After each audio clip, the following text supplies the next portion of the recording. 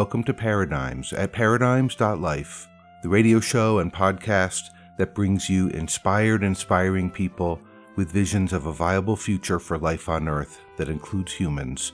And of course, every week, that tagline becomes even more weighty. I'm Baruch, host of Paradigms, happy to be here with you. Well, I'm glad I can be here with you, but I'm not happy about what's going on. Obviously, the world is in an epidemic, and people are dying, and a lot of people are doing incredible things to help their communities be stronger. All love and appreciation to all the medical personnel that are out there putting their lives on the line to help people. Different countries are handling this in different ways, some more effectively than others.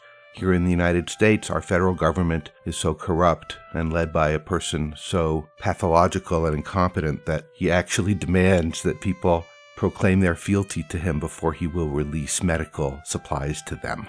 But we're not going to focus on that. We're going to focus on the amazing guest I'm bringing you today, Justin Varnes. He's a drummer and a composer and a person of conscience. He has some good things to say, and we're going to listen to some wonderful music. Because even with scary things going on, we need to feed our souls with creativity and positivity. So, with no further ado, let's meet my guest on this episode of Paradigms.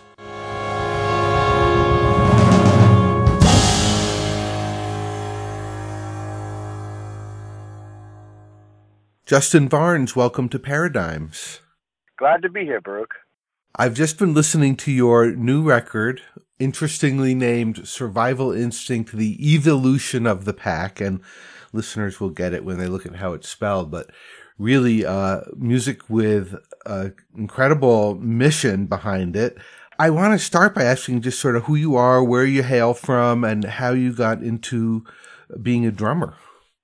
Well, I'm originally from Jacksonville, Florida, and that's really where I kind of cut my musical teeth.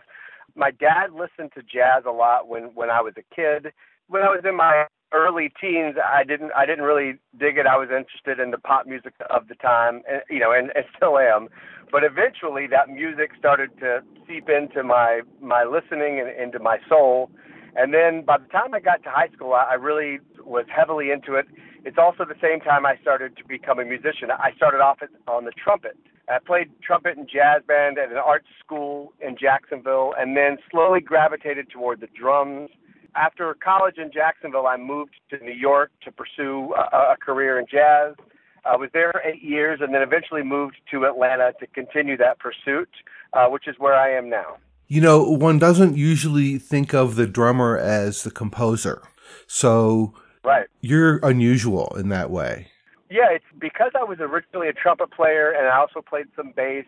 I've always had melodies and harmonies in my mind. When I was in school, being the drummer, I felt this need to not fall behind when it came to understanding jazz harmony and jazz improvisation, because these weren't tools I was going to be able to use heavily on the drum set. So I found myself feeling like I needed to pay closer attention.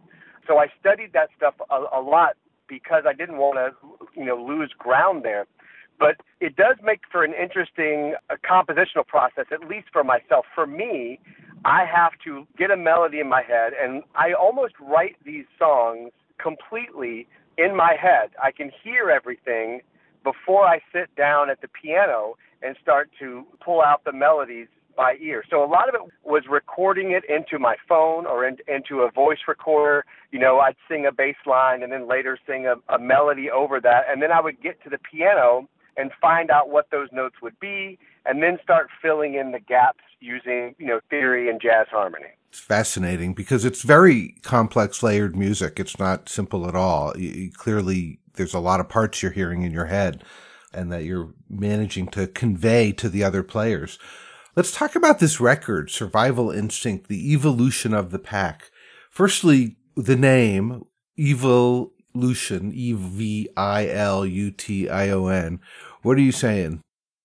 Well, the way this record started was just trying to figure out the common thread between why we can get together in groups and then attack each other, dehumanize each other, and how there are so many different kinds of groups out there, whether it be political or religious or cultural.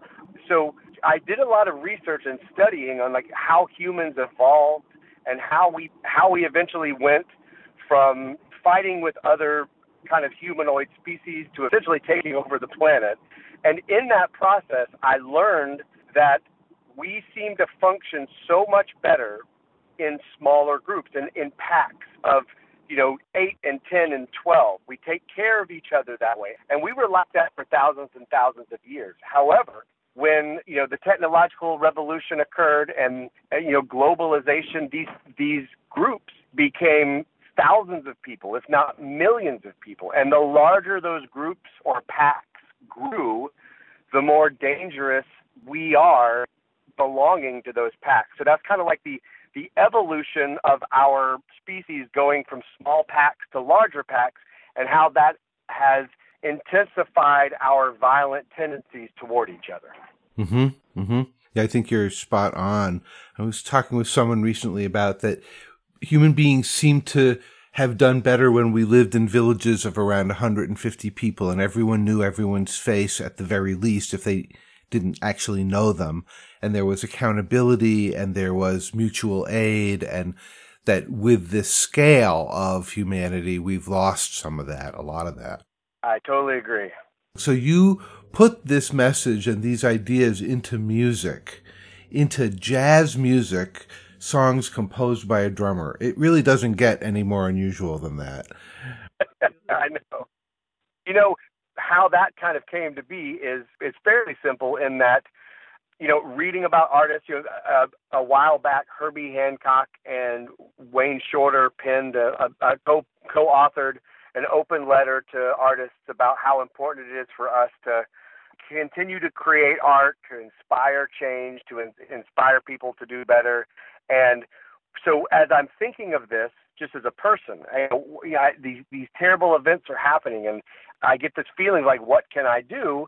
I realize that, well, I am a drummer, I am a jazz musician, and this is my medium. So, I am more well equipped to write jazz music about it than I am to make a movie about it or put on a play about it. So it's because it's my medium. I was like, all right, well, I know this might seem a little weird, but this is where my heart is, and this is where my strength is as an artist. I love it. I mean, it really speaks to that everyone has a place in the big puzzle, right? This is your piece. Right. Yes, sir. That's very cool. That is very cool. That's the first part of my conversation with Justin Varnes. We're just learning a bit about his inspiration and how he got into music. We'll be back after we hear some of this music to talk about the making of this record.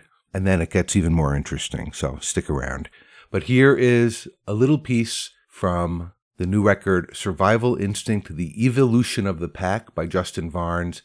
This is just the prelude that starts the record out. Enjoy. This is Paradigms at paradigms.life.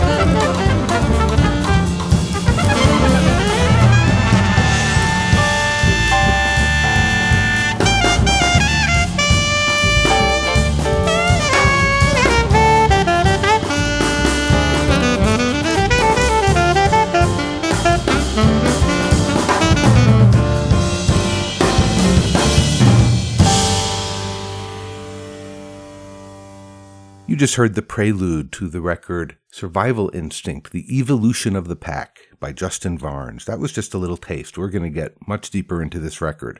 But let's get back to my conversation now with Justin Varnes. Talk to me a little bit about the recording and about the other players, because it's really tight. Thanks. Here in Atlanta, I've been hosting a 5-year-long series at a club here in Atlanta called the Velvet Note. It's called the Jazz Legacy Series.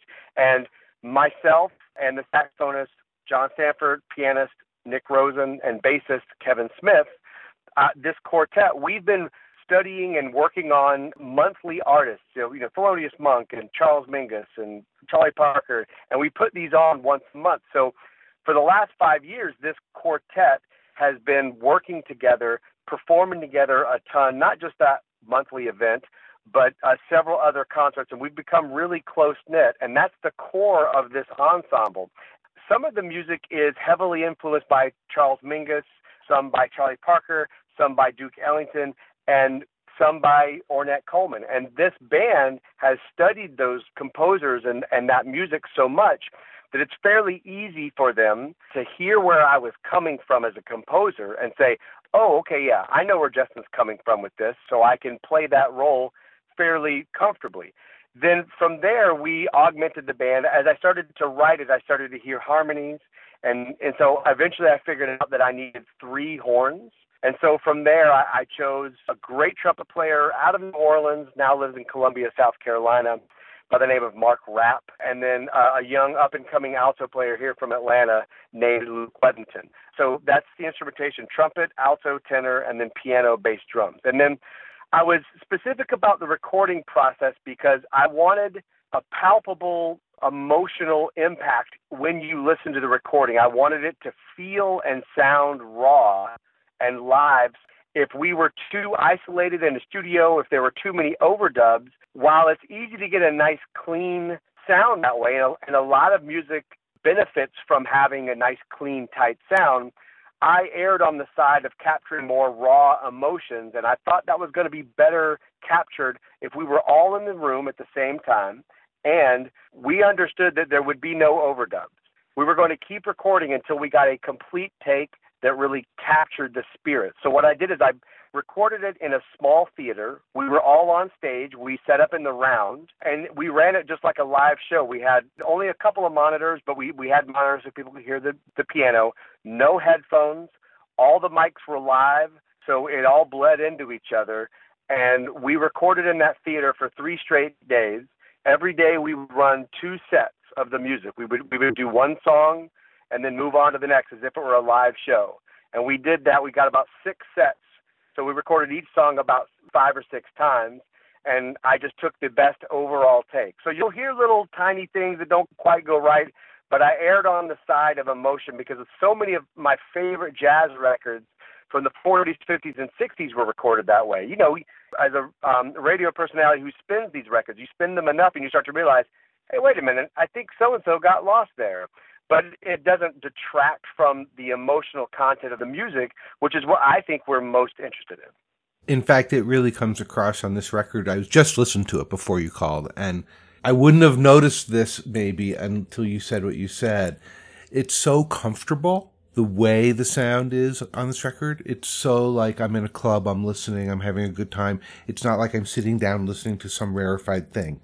It's really accessible in that way. So I think you succeeded brilliantly in your recording method in creating that ambiance. It really comes across.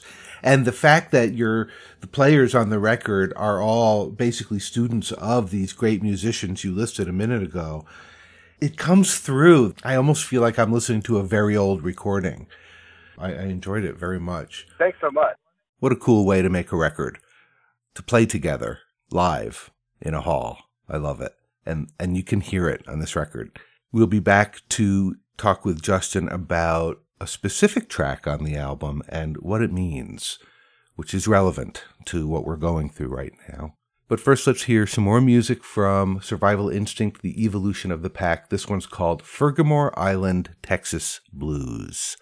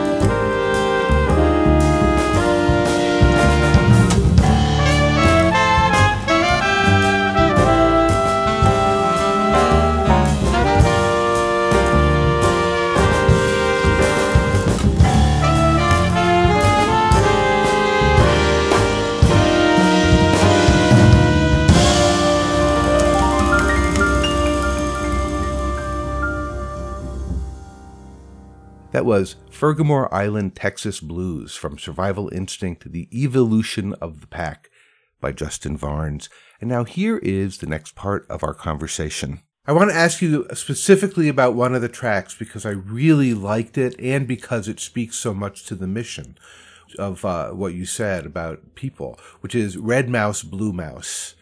Yes. Good timing for that one. Yes. As I mentioned previously, I wanted to study the different packs or different groups that we all put ourselves in nowadays and how that can turn ourselves, against each other. And so one of those is politically. And although it's the case in most areas of the world, obviously I focused on our kind of two-party system here in America, how we've got conservatives, liberals, or Republicans, Democrats, however you look at it. And what you find is, or at least my experience, I am from the South, and I have been around a whole bunch of people from the South who are conservative and some who are liberal. I developed a lot up in the Northeast, which has a strong liberal presence, but I also know plenty of conservatives up there. And one of the things that has always stuck out to me and seems to intensify the longer I get into this is someone from one side of the political spectrum has a stereotypical view of someone on the other side. And I've noticed that time and time again, that stereotype doesn't really hold up. And so the idea here of red mouse, blue mouse, obviously red and blue represents the two political parties, but the mouse part represents an old story about country mouse and city mouse, and how you have these preconceived notions of what a negative term that might be associated with city mouse is liberal elite. That's a negative term, and it comes with negative connotations.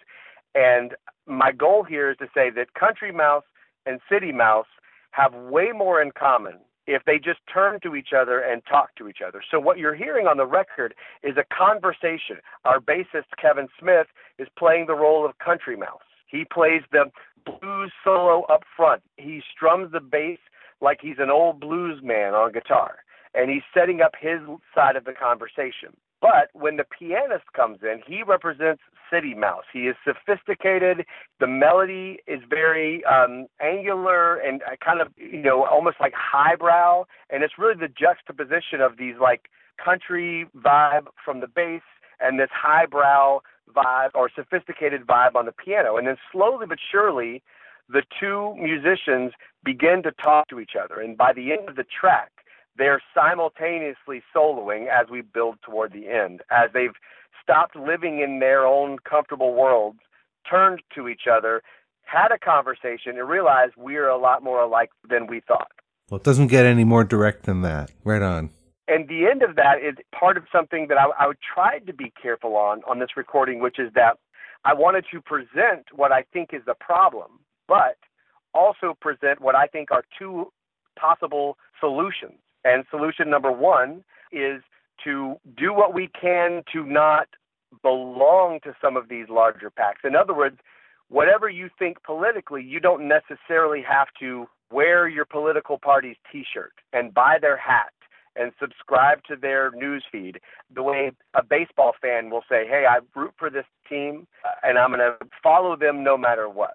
So one of it is to be aware that when you belong to a larger pack, whether it be a large sect of religion or a large political party, or if you identify with yourself, well, I'm part of this race or I'm part of this country, that you should at least be aware that internally creates dangerous tendencies to dehumanize somebody who doesn't belong to your party, who isn't your race, who doesn't come for your country.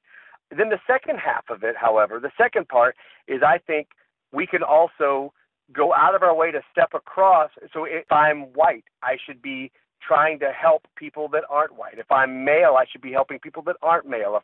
If I think that I'm conservative or liberal, I need to go out of my way to reach across that, because every time we reach across, whatever pack we think we belong to, if we see another pack, every time we reach across to that pack, we're making things just a little bit better. All right, let's hear the track now. Red Mouse, Blue Mouse from Survival Instinct, The Evolution of the Pack by Justin Varnes. And this is Paradigms at paradigms.life.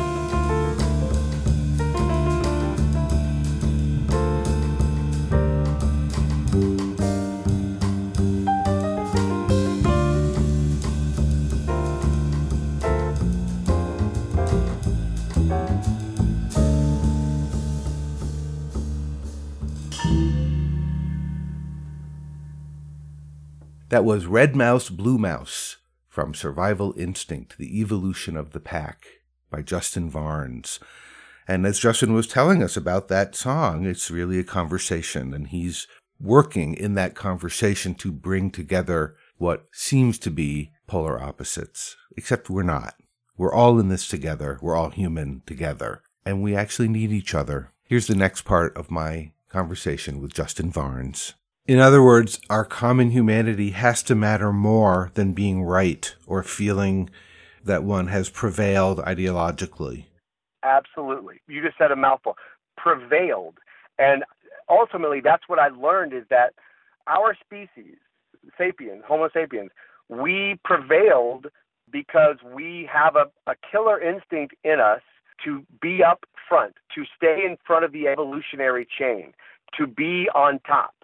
And that is still within us. So if you believe in, if you're a Mac guy and somebody else is a PC guy, there's something internally that makes us want to fight hard for some computer company.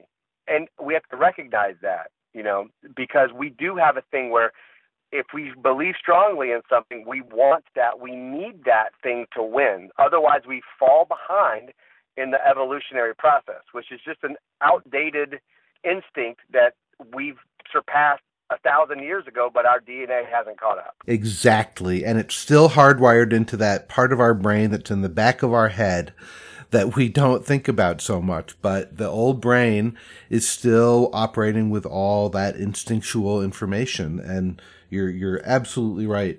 It's interesting because I always feel like the dilemma where it's not even a dilemma really, it's an opportunity to choose to notice our old brain instinctual impulses and then use reason to respond to them as opposed to just acting on them. Reason, the big evolutionary step, right? Our greatest weapon, our greatest ally, if you will, is that reason, is the ability to fight that. And you're exactly right. That old brain is what makes us get up in the morning. It's what makes us get food. I think food is a great analogy. I have to get up. I've got to get food. I can't starve. But that's been used against us so poorly where everything is like, hey, you need to eat this. This is, this is delicious. You got to eat this. And then 30 minutes later, you got to eat this. And no meal's complete without some dessert. And then we have an obesity problem because somebody has taken advantage of that.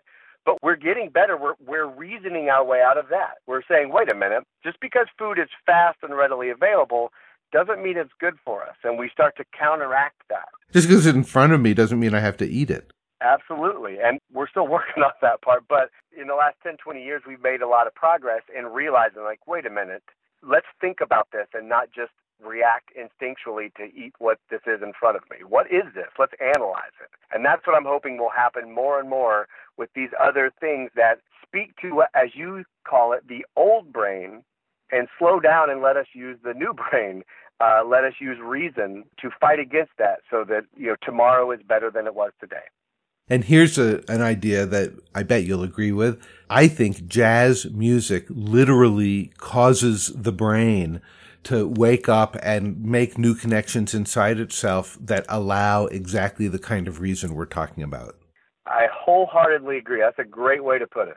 Because how can that music not be doing something in your brain? I mean, gosh, just listen to it. It's wow. Right. Yes. And it's difficult to play, and it requires every day you have to get up and try and learn something new and reinvent it and not rest on your laurels. We see it in jazz. It obviously exists in other art forms. It exists in other industries. But I do think that is something that humans are wired to do, which is to continue to search and work harder on things. And jazz is a great platform for those of us. And, I think that's why musicians like, Charles Mingus and Sonny Rollins and Max Roach and Nina Simone and so many other greats were jazz musicians, and then in that process realized that they have to fight for social change, being inspired as jazz musicians. I don't think it's a coincidence that so many great jazz musicians are also social activists. Mm-hmm. I think you're right. We'll be back with the final part of this conversation after we hear one more track from Survival Instinct, The Evolution of the Pack. This one's called Tout le monde aime la France.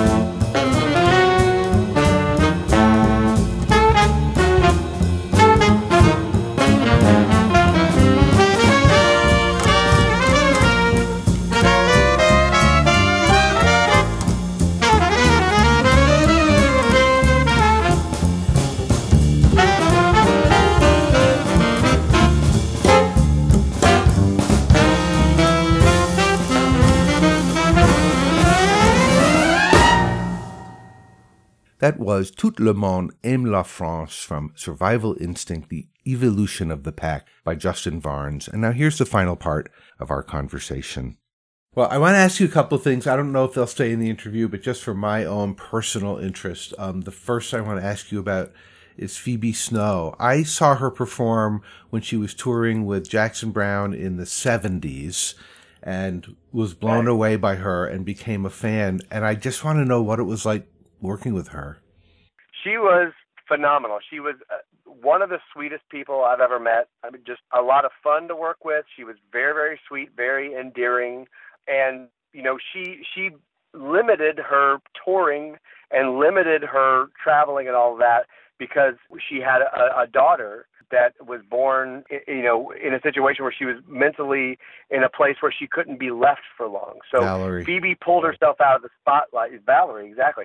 She pulled herself out of the spotlight to take care of her. And when we toured, we would go out for 3 or 4 days, come home for 3 or 4 days, go out. She never stayed out for long because she didn't want to be away from Valerie, which is something so special that she felt so connected to her. The other thing I'll say about Phoebe, which, you know, to this day still blows my mind, is I don't know how many, I did hundreds of gigs with her. I never heard her have a bad night vocally. Just, you know, she just had such a strong voice, and it was amazing every single night. You know, she had these high notes that she would always try to hit, and she never missed them. So, yeah, she was absolutely wonderful to work for. She was so, so sweet. She brought a jazz vibrato to pop music and made it huge, and people didn't know what the hell they were hearing at first. It was incredible. I know. I love it. I want to ask you about your teaching. So I know that you teach young people, and maybe not young people, to drum. Tell me about your teaching. Well, I've got a couple of things. One, I teach at a school here in Atlanta called the Lovett School, and they've got a cool jazz program. Lovett School is a K through 12 school, but they've got a cool program where they have a jazz band called the Ellington Jazz Ensemble, and the director is Tim Pitchford, and I'm the assistant where I basically help with the rhythm section and teach private lessons. So I do that. I also help assist the jazz band over at Georgia Tech here in Atlanta. Before that, I taught at Georgia State University and Emory University before I got the Lovett gig. But beyond that, I teach privately and online with jazz drum instruction. One of the things I do online is there are so many adults who loved jazz growing up and played it for a little while, but then, you know, you decide that this isn't a way to make a living. So you become a dentist or a doctor or a contractor or whatever it is. And then as you get older, you realize, I would love to just go back and play the drums again or the guitar or whatever it is. And so I teach those people in Atlanta, but there are so many of them all across the globe. So I put together a lesson site where, you know, I can teach these people. Matter of fact, I've got a lesson later on today with somebody from Cape Cod. He's an older gentleman who is trying to get his jazz chops back for his 78th birthday party. He wants to put a jazz band together and that's been incredibly rewarding to see the wheels turn again for some of these people that thought that their days of playing jazz were long behind them. What's great about jazz, if Roy Haynes has taught us nothing, what's great about jazz is that there is no age limit to it. This isn't tennis where you're going to, you know, at some point the knees are going to give out. You can play jazz in your 70s, 80s, 90s. As a matter of fact, what usually happens is as these people start to retire and have more time on their hands, they get reinvigorated to discover it again. And it's been fun to help these people kind of get restarted, knock the dust off, and get moving again. It's really fun hearing how excited you are about all the work you do, about all the different stuff you do. That's the ticket. You're inspired and you're participating and you're part of the big conversation. So right on. That's great.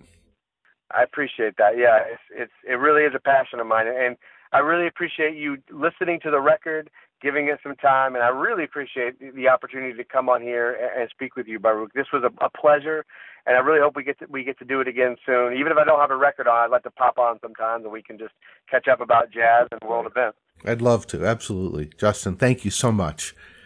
My pleasure. Thank you, Justin, so much for talking with me, for being on Paradigms, and for putting your ideas into music and getting that music out into the world. Really love it. The new record, Survival Instinct, The Evolution of the Pack. Justin's website, jazzdrummersresource.com.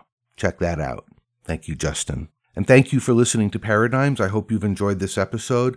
If you'd like to hear more Paradigms, you can go to our archives at the Paradigms website, paradigms.life, or in iTunes. There are over 400 archived episodes to listen to. We are definitely in a crisis. It's a global crisis. It's scary and it's dangerous. So please, be wise.